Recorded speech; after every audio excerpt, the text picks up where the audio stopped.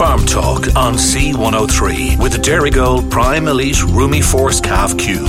Maximise calf performance and health at grass by optimising the function of the rumen. Farm Talk on C103 with Dairygold Prime Elite Calf Milk Replacer. Welcome to the Dairygold Farm Talk programme with John O'Connor. Later, Senator Tim Lombard on the recent Shannon debate on the sheep price crisis. Teagasc crop advisor Michael J. McCarthy, Sandfield Mallow office on the crops overview. Clara Heron, editor, Irish Country Magazine, has details of a €20,000 competition. Dairygold announced their March milk price. But first, Mr. Liam Leahy, Dairygold Agribusiness Beef and Tillage Manager, looks at the crop situation and comments on the current state of crops in the field. Thanks for inviting me on, John. Yeah, I suppose we've had a bit of a mixed bag, really. We've had a real difficult winter, a bit of a bugger of a winter, to be honest about it, but a real difficult winter. Tipperary fared very well, which should be the area with the bigger, the part of the country with the bigger area, winter barley for us, and they got planted fairly well, and they wintered quite well. But the further south we went, particularly down into South Cork, East Cork, the Kinsale area, right all the way across, you could say, to Youghal, that got particularly badly affected, and some of the crops that came out of that, that have come out of that winter period have been a bit shook up, to be honest, about winter barley in particular. Now there's a massively reduced area of winter barley down there because of the problems they experienced last year with the virus and take-all issues. But then the weather came in on top of them. Lads had delayed planting intentionally to try and reduce their exposure to aphids. Then the weather came in on top of them. Some of them abandoned the winter barley altogether. Others persevered and got it somewhat into, I'd say, poor enough seed beds, and those crops came out of the winter poor enough, to be honest about it, John. But look, that's farming. They have, since the spring came now, they've fed them, put on some fertiliser, give them plenty of nutrients, and fed them. They made a reasonable crop out of them, but look, you'll never make a real crop out of them. But they'll come through, and doing anything else with them wasn't an option, so they look after. But look, in general, the winter barley has fared, I would say, below average. Winter wheat has shown us a real story. Winter wheat came out of the winter quite well. It's a tough crop. You can take the weather, and I think it showed its mettle this year. Winter wheat has progressed very nicely and is growing on very strongly now. The other crop of note tree that we had this year, and quite a bit of it, there was a significant increase in it, both locally and nationally, was oilseed rape. Now, that crop has come out of the winter. I'll use the word blooming, and it's starting to go into its beautiful colours now at the moment. And it's full of promise. It's a tough crop. Some have got heavily grazed across the winter, but it bounced back out once it got fed in the spring. So look, winter barley has been the more difficult crop. The rest of them, I think, have come across quite well, John. Now, Liam, if you had to comment on disease as regards the disease element in the crop, has it been noteworthy for having any kind of noticeable disease presence in Cork like Septoria? Would that have been a problem here? Well, John, you're after mentioning it already. You didn't have to ask me the question, you knew the answer to that. The one crop that's going to be, I fear, a high risk this year is wheat with Septoria. And we have a significant area of wheat in the ground, and I think in different study years, it's a crop that will take real professional care this year. It's a question of getting the spray timings right. There are quite high levels of Septoria visible on most winter wheat crops at this stage, and tis active Septoria, tis on the move. And some people may decide to stand back and wait for a timely T1, and that's a decision that people are well able to make themselves. Not so sure is that the right thing to do now. I personally would prefer to see crops getting a T0 now. That doesn't mean a fungicide. I'm talking about a multi-site application to just buy yourselves 10 or 15 days until leaf tree completely develops, and then go in with your proper T1 spray. I think there's too much disease on winter wheat at the moment. to be gambling, staying out of it for another 10 or 12 days. You're always at the risk of a weather event in 10 days' time. And that could make 10 days, 15 days very quickly. Winter wheat is the one, I suppose, that's always a primary concern, as it's very difficult to control septoria unless you're in a very proactive way. Winter barley also carried quite a bit of disease through the winter, but that has cleaned up very well. The lads have got untimely sprays on it. They've all been cleaned up now, and I think once you get winter barley clean at the start of the year, it's easily enough managed for the rest of the year in a very proactive way, but I wouldn't have any concerns about winter barley at this stage now. In general, the prices, bearing in mind all the different circumstances, I know you always pay the absolute optimum, most optimistic price. I suppose what you're looking at the moment, John, is the futures market. Last year's harvest is well done and dusted at this stage, and I suppose, well, we did pay a very good price. We're probably paying a bit of a penalty for it now, but that's the market and the trade that we live in. But looking into the future, my God, what a difference 12 months makes. Look, it's all for different reasons, all for political reasons, I suppose the majority of it is in any case. But the present future prices for wheat and barley are probably 40 to 50 quid below where they were this time last year. There was a momentary increase in them there earlier on in the week, simply driven by a political statement in Eastern Europe that the borders were being closed to Ukrainian grain coming into Europe. And also there is a belief that the Black Sea corridor may be about to close, and automatically that drove the trading houses into a buying mode and drove up the market 10 or 15 euros a tonne in the space of 24 hours. That's how volatile this market is. Now in the last 24, 48 hours, that has retreated somewhat again to a more sobering look. They're only market price at the moment. Barley 210 to 215, wheat 10 euros above it. Could that change? Oh my God, that could change very, very quickly overnight, both up and down. So it's not all negative. I think there's a huge amount of uncertainty in the market. Just where will the price be next harvest? Haven't a clue, John. It's so difficult to predict that.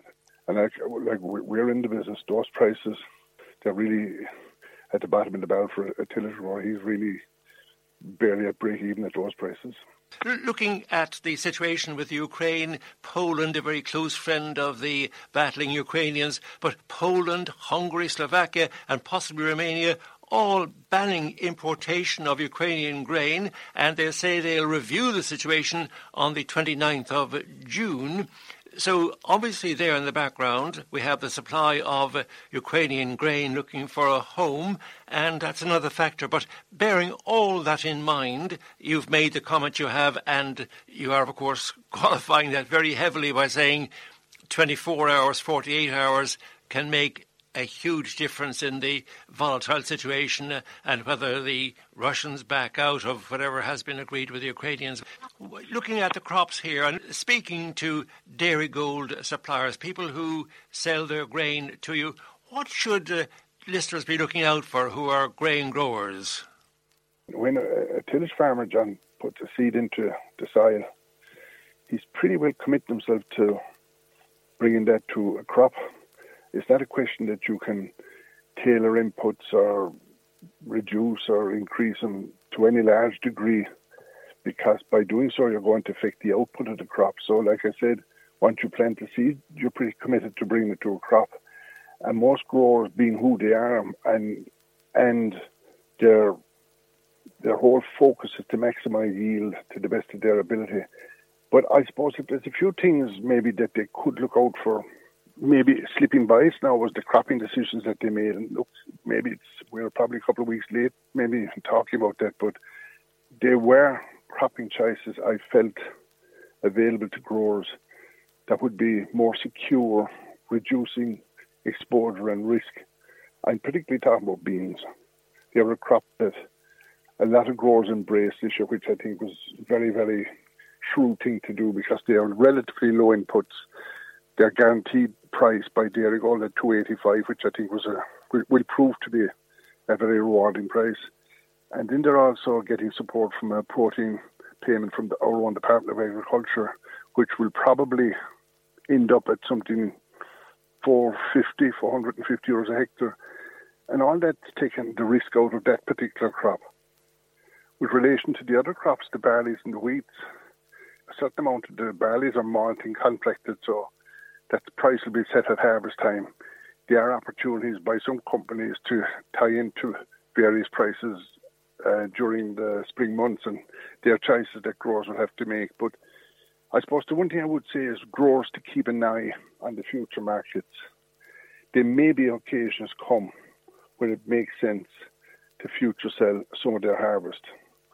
Now, that's a decision for every farmer individually, because they all have costs can vary on farm depending whether you're on rented land, depending on whether you're on value-added crops. But they're all individual decisions. They are tough decisions to make, and once you make them, you drive on. You don't look back. But I think that's about the only thing in the short term that they can do. The one good thing I'd say, let's not all be negative about this, the one good thing is that the price of fertiliser is starting to fall now fairly dramatically.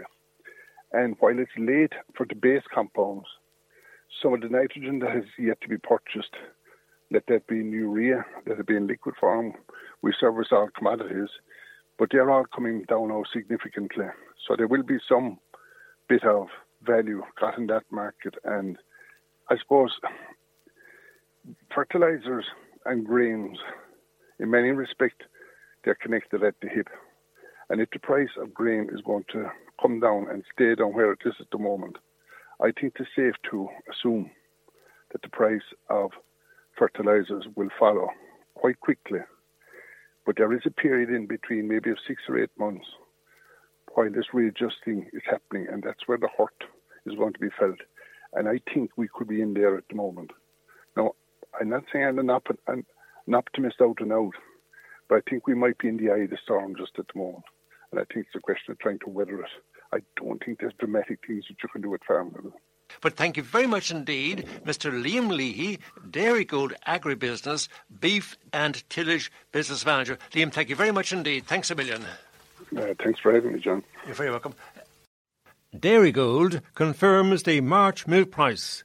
Dairygold has reduced the March quoted milk price by 4.0 cents per litre to 42.0 cents per litre based on standard constituents of 3.3% protein and 3.6% butterfat, inclusive of sustainability and quality bonuses and VAT. In addition, the March early calving bonus of 1.05 cents per litre, including VAT, will be paid on milk supplied in March in accordance with milk quality criteria. Therefore, milk supplied in March that qualifies for the early calving bonus will have a quoted milk price of 43.05 cents per litre. The March milk price equates to an average March farm gate milk price of 47.0 cents per litre based on average March milk solids achieved by Dairygold milk suppliers. The quoted milk price for March, based on EU standard constituents of 3.4% protein and 4.2% butterfat, is 45.8 cents per litre. A company spokesperson commented that there had been significant pressure on milk price from continued weakness in the market over the last number of weeks, and this has resulted in reduced returns for dairy commodities. While we, Dairygold, remain hopeful that dairy markets will stabilise in the medium term, milk returns remain under pressure in the short term. The Dairygold board will continue to monitor markets closely and review milk price on a month-by-month basis. That statement dated 18th of April, confirming the Dairygold March milk price. Joining us on the Dairygold Farm Talk programme, Mr. Michael J. McCarthy, Teagasc Crops Advisor with the Teagasc Sandfield Mallow office. First of all, Michael, welcome to the programme. Before we look at some aspects of crops, have you any forthcoming meetings, any forthcoming events which our listeners would find of interest? Yeah, so just to start, John, just so people will be aware, we have a crops walk, a spring crop walk, in our usual spot in Ballydrone, the Department of Agriculture variety testing facility. It's on the 3rd of May at 11 o'clock in the morning, and everyone is welcome to attend. We will also have a crop walk at a later date in the Bandon area, in the Bandon Grammar School on the farm of Calvert and Keith Smith by their kind permission, but that date is yet to be announced. But the one we know for sure is the one in Fermoy on the 3rd of May at 11 o'clock in the morning. We turn now to our general conversation, a general overview of spring crops, progress to date, management of earlier sown crops, beet and maize. So an overview. I know the weather probably has been a very, very severe factor in, pestering the crops. Yeah, so, it started, I suppose, we started spring on a smashing note. We had a fantastic February and there was loads of work done and there was crops planted in super conditions altogether, and then March came and it just turned around altogether, and we've been looking at fairly bad conditions since, and it's gone quite late now.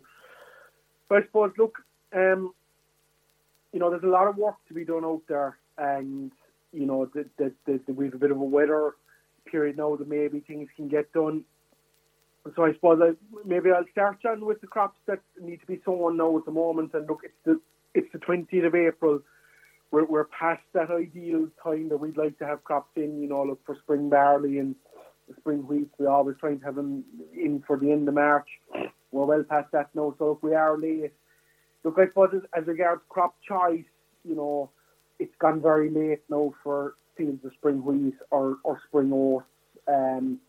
I think at this stage, spring barley is really the only show in town that will give a return. We know that when you move into April with crops of spring wheat, they don't yield, number one, and secondly, they go late into September for harvesting. So I suppose, look, it's spring barley from now on. For anyone, think you're planting in the next couple of days or have a lot of work to do, look, most tillage farms out there's a lot of work to be done. I suppose, the big thing when you're moving later into April with spring barley is that we would increase the seeding rate, because spring barley just doesn't have the capacity tiller now that it would do if it was planted in earlier March. So we need to increase the seeding rate just to make sure we have enough plants in the ground to give us a decent crop. Years like this, it's easy to maybe think to try and take a shortcut or something, and people might consider that, we'll just get the crop into the ground and this, that, the other. But look, it's no different. If there are jobs to do, like lime needs to be spread and P&K fertiliser needs to be put out, those jobs are very, very important, because, look, spring barley is a very sensitive crop. We only want to be planting it once. It's a year where we need to get the best return possible for our grain, because, look, costs are high, grain price is under pressure. So, look, I wouldn't be taking any shortcuts. Do the jobs that need to be done, attend to the soil fertility. It's paramount importance when it comes to setting crops. We're trying to target our soil fertility to index 3 for P&K. And there's no getting around that. So that means that, if you're in a situation that you need to apply compound fertiliser, which the vast majority of people will need to apply compound fertiliser, we need to get it as close to the seed as possible. So that means applying it before sowing and tilling it in as you're sowing. If you apply P&K after, especially when the crop is up, there's a very limited chance that, especially that phosphorus that you're applying, is actually going to get to the roots of the plant.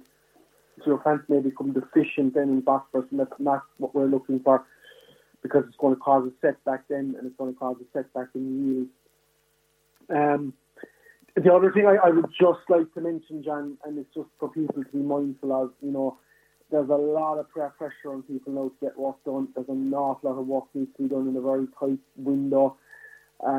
Just for people to take care and just keep the farm safety at the forefront of everybody's mind, because it's times like this when everybody's under pressure and, stress levels are high, that accidents can happen. So I just would like to tell people that, maybe just slow down a small bit.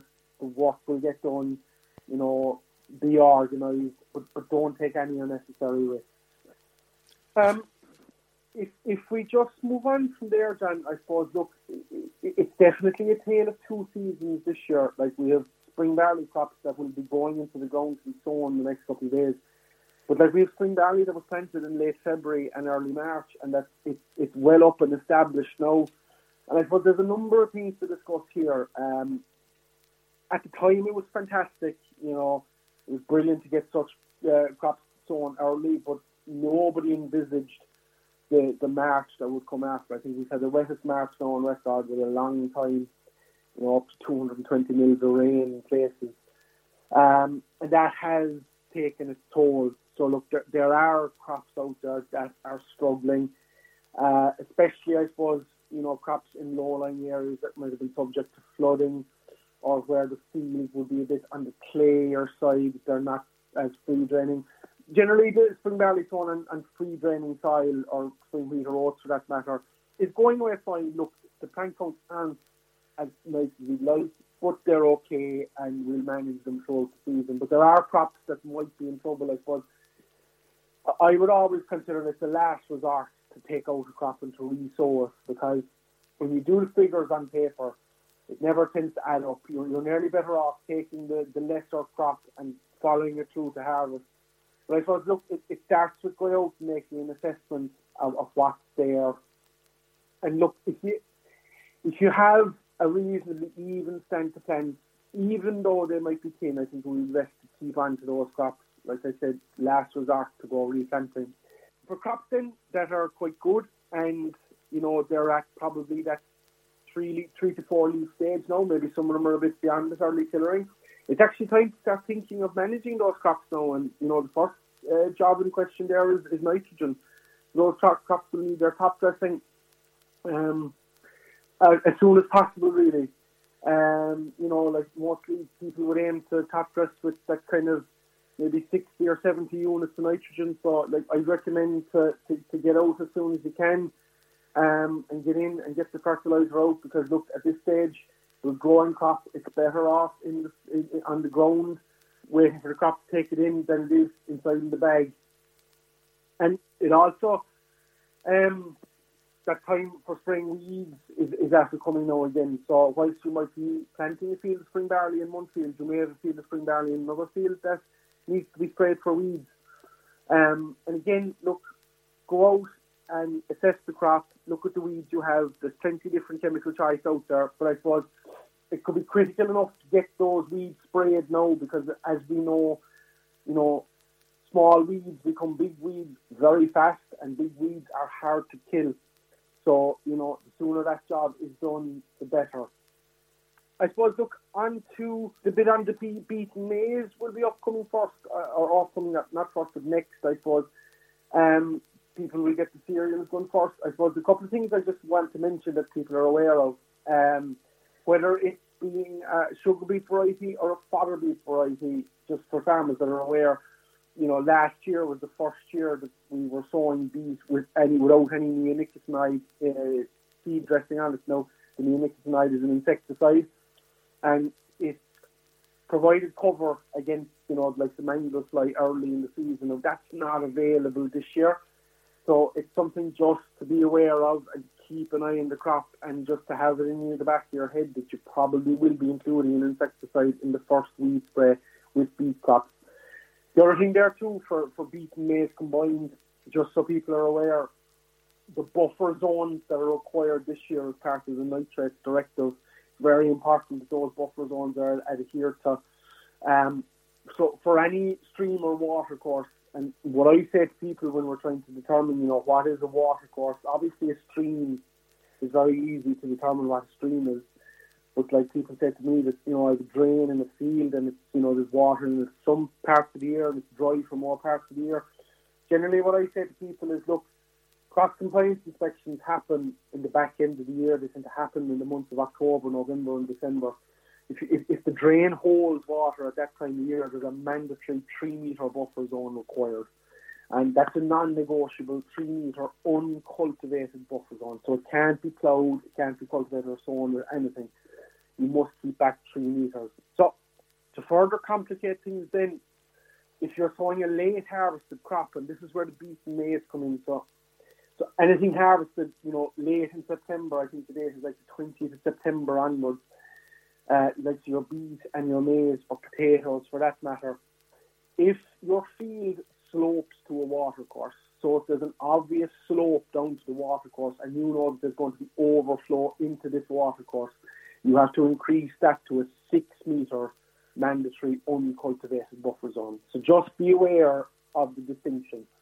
The 6 metre buffer zone is for late harvested crops only, primarily beet, maize, potatoes, and it's only in the case that the land slopes down to the watercourse. If it is a flat field, then it is the mandatory 3 metre buffer zone. But if it's sloping, it is 6.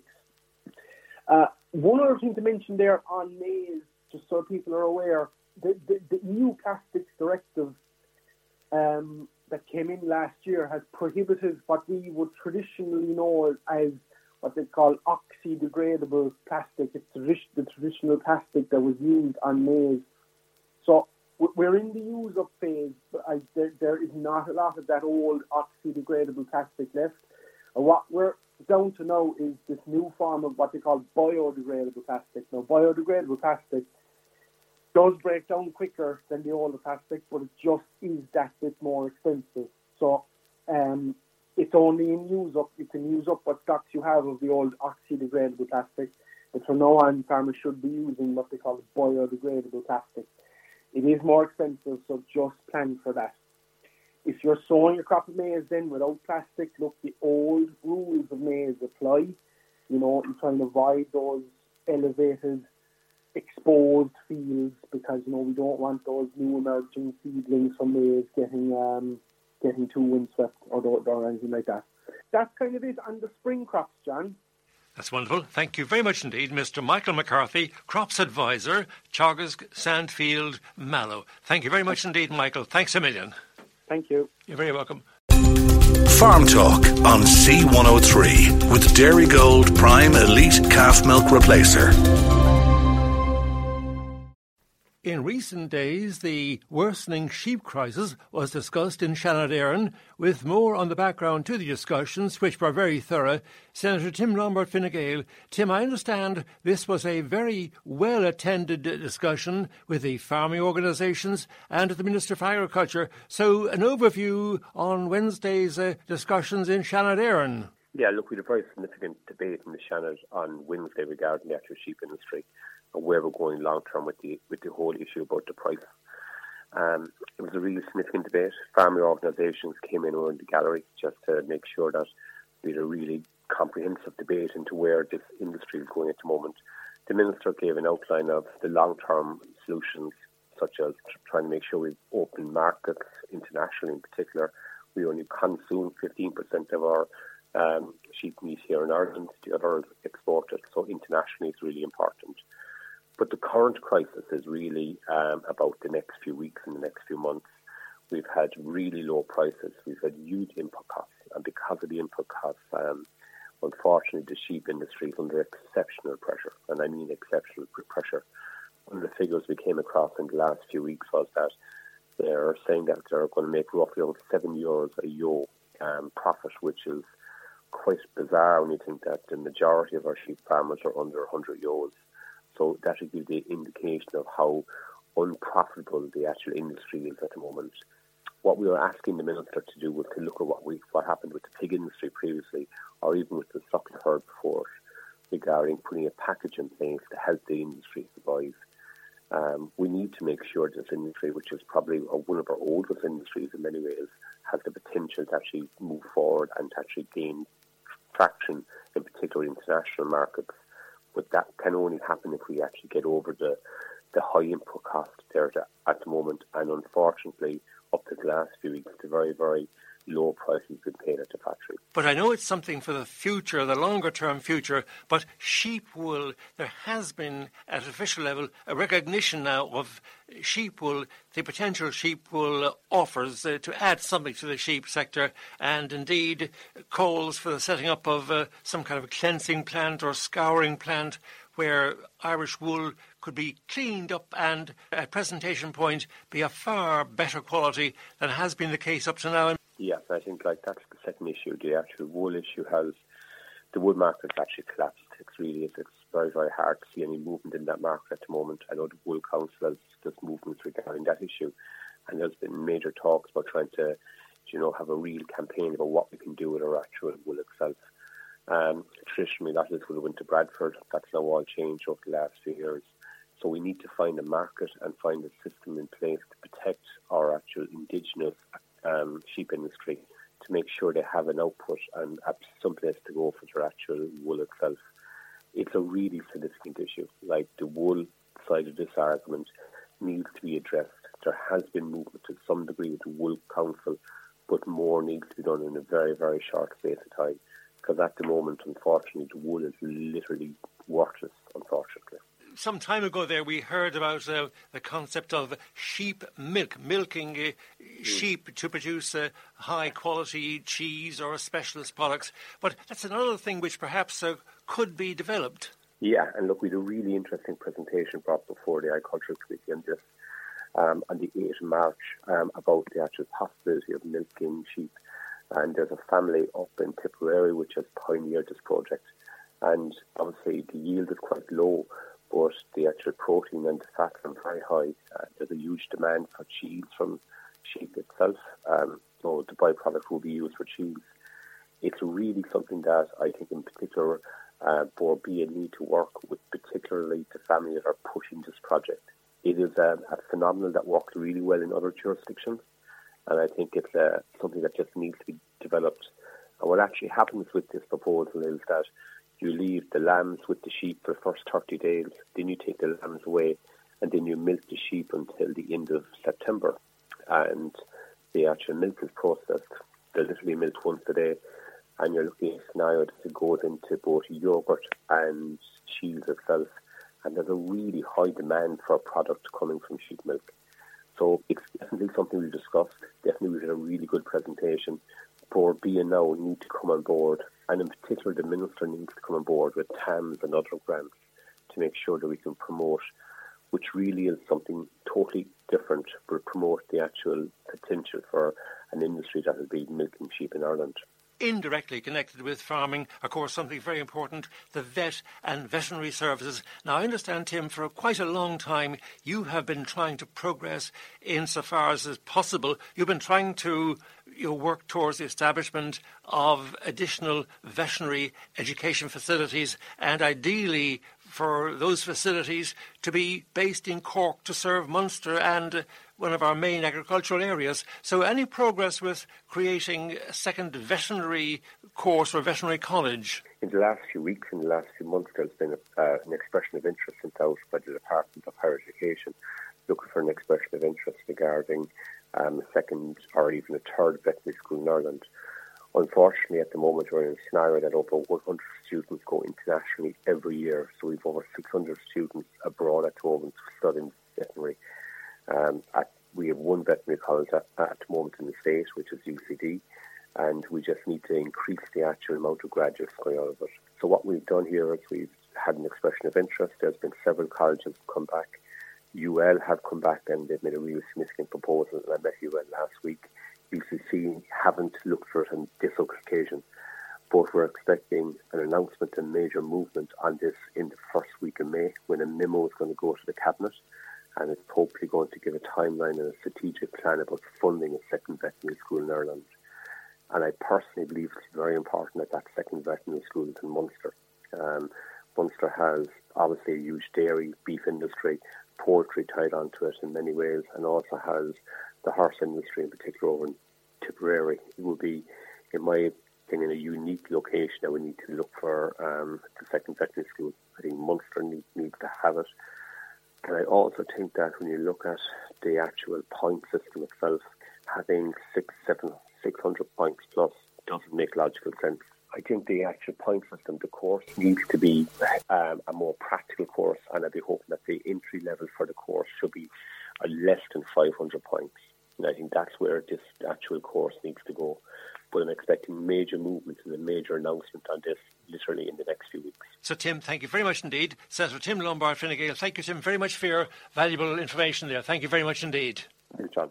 Writing in this week's Irish Farmers Journal, Mr. Adam Woods, beef and suckler editor for the journal, points out that weanling prices are up €200 per head as the export trade heats up.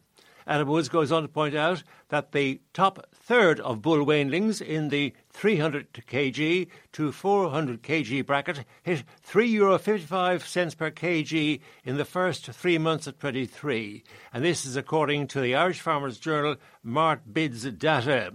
Adam Wood says this was up 53 cents a kg on the same period last year, 22, and up 77 cents a kg on the 2021 price.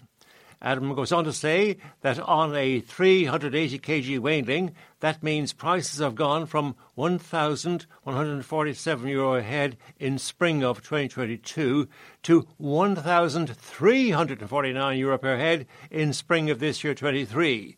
That's an increase of €202 a head in the last 12 months.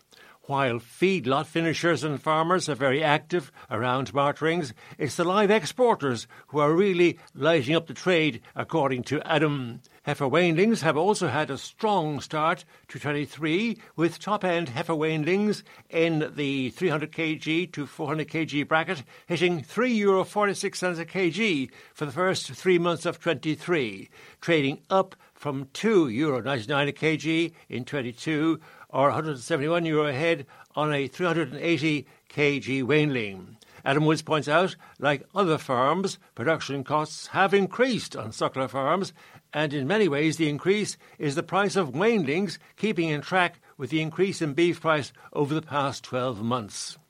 Joining us on the farm programme, we have Miss Clara Heron, the editor of the Irish Country magazine.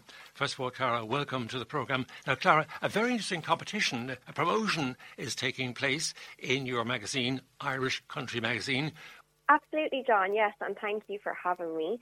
So we've just kicked off the Irish Maid Awards 2023.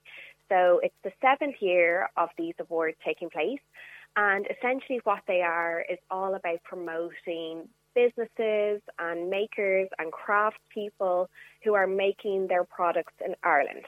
So we have lots of categories, food, drink, fashion, beauty, homewares, textiles. So there's a huge opportunity for businesses, big and small, to put themselves forward, and they would be in with the chance of winning a prize worth €20,000 to seriously boost their business. Speaking to Miss Clara Heron, editor, Irish Country magazine. Clara, is this open to everyone? The only limit really is the categories that are there. So in terms of your audience, John, certainly anyone that's producing a food product will probably be interested. Absolutely no limit on who enters, how old they are, where they are. It's open to the entire island of Ireland. And we've had winners from every county at this stage, I would say. In fact, our big winner last year was a Cork company from Ovens in Cork, and that was Ground Wellbeing by Peggy Crowley. She was our overall winner. But yeah, we've had food winners, people in the drinks category. A lot of time people that might have farms, might have a secondary business that might be producing furniture or some sort of craft product. So really, it's all about supporting people that are manufacturing products here in Ireland and really shining a spotlight on them and all they do, because by them producing their products here, they are creating local jobs. You know, they're using the local post office. They're usually working with other Irish businesses to produce logos and packaging and that sort of thing. So it's really about supporting those makers and celebrating them. Have you details of the judging panel? We have a big panel actually of judges placed across all the different industries that would be represented in our categories. So two, I suppose, to note would be that our headline co-sponsors this year and for the last 3 years have been the Design and Craft Council Ireland and also Guaranteed Irish. So they have really supported these awards throughout the years. So they will be part of the judging panel, as well as, like I say, lots of different industry experts from different backgrounds. I suppose this year we actually have 2 new categories as well, which is opening the awards up to retailers. So we have a local retailer category and also a national retailer. And that would be encouraging shops, people that have like a bricks and mortar physical shops across the country that make an active effort to stock products that are made in Ireland. So we'll also have some retail experts as well involved. So yeah, any of your listeners who have their own shop, make their own products, or who have family or friends who do that, we would encourage them to look up irishcountrymagazine.ie or pick up the new issue of Irish Country Magazine and check out all the details. We have over 100 finalists every year, and it's not just about the winners. You know, the winners do win a wonderful prize, but the finalists get a huge amount of, I suppose, spotlight throughout the various issues running alongside the awards. So it's really about us letting our readers know about these incredibly good quality and brilliantly talented makers that we have here in Ireland.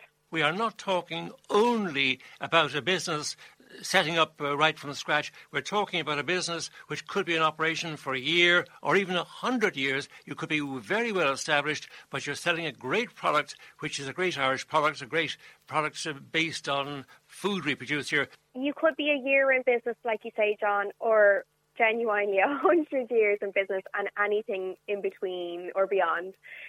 We had a winner a few years back, Foxford Woolen Mill, based up in County Mayo, and they're a heritage brand, a family-run business who have been operating a long time, but they had innovated in new ways like never before by working with Irish wool. So there's plenty of opportunity for heritage names to put themselves forward and shine a light on, you know, new ideas and new innovation that they've brought forward in the last 12 months.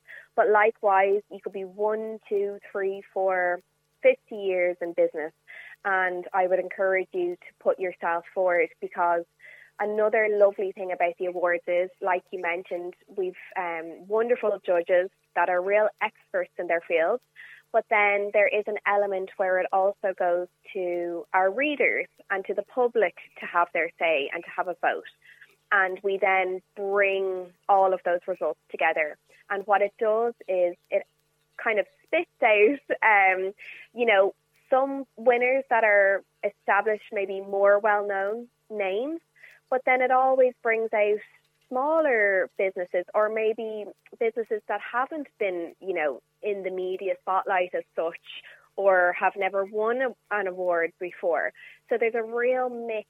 And what I will say all the winners have in common is that they are really high quality products. They're really talented and really original too. So, if there's someone listening who thinks, oh, I'm not quite good enough to enter that, or my business isn't big enough, or I haven't achieved what I wanted to, put yourself forward. You'd be amazed at just the different, what you have to offer. And, if you're doing something that is supporting local jobs and is making the effort to make your product here, then you deserve to be there. So please put yourself forward. That's wonderful. Speaking there to Miss Clara Heron, editor, Irish Country Magazine, what's the best number or what's the best way for people to find out more about the competition we've been talking about? So if they pick up the new issue of Irish Country Magazine, which is actually standalone on shelves in the shops, in the magazine section, they'll find it there. Or if they look up irishcountrymagazine.ie/awards. All of the details they need that are there, along with the entry form and all of the FAQs. That's wonderful. Thank you very much indeed. Clara Heron, editor, Irish Country Magazine. Thank you, Clara. And that's Farm Talk for now. I'm John O'Connor. Thanks as usual to our contributors, Barry O'Mahony, 96 FM and C103 News Editor, Murray Tuig, 96 FM and C103 News Reporter and also News Announcer, creator too of the Farm Talk podcast. A big thank you to you, of course, the listener, for tuning in 7 to 8 a.m. on Saturday mornings and in the evenings on Wednesday 10 p.m. to 11. Farm Talk on C103 with Dairy Gold Prime Elite Calf Milk Replacer. Farm Talk on C103 with Dairy Gold. Choose Gold Performance Pack. Includes biotin, YESAC and protected minerals to reduce lameness, boost milk solids and fertility.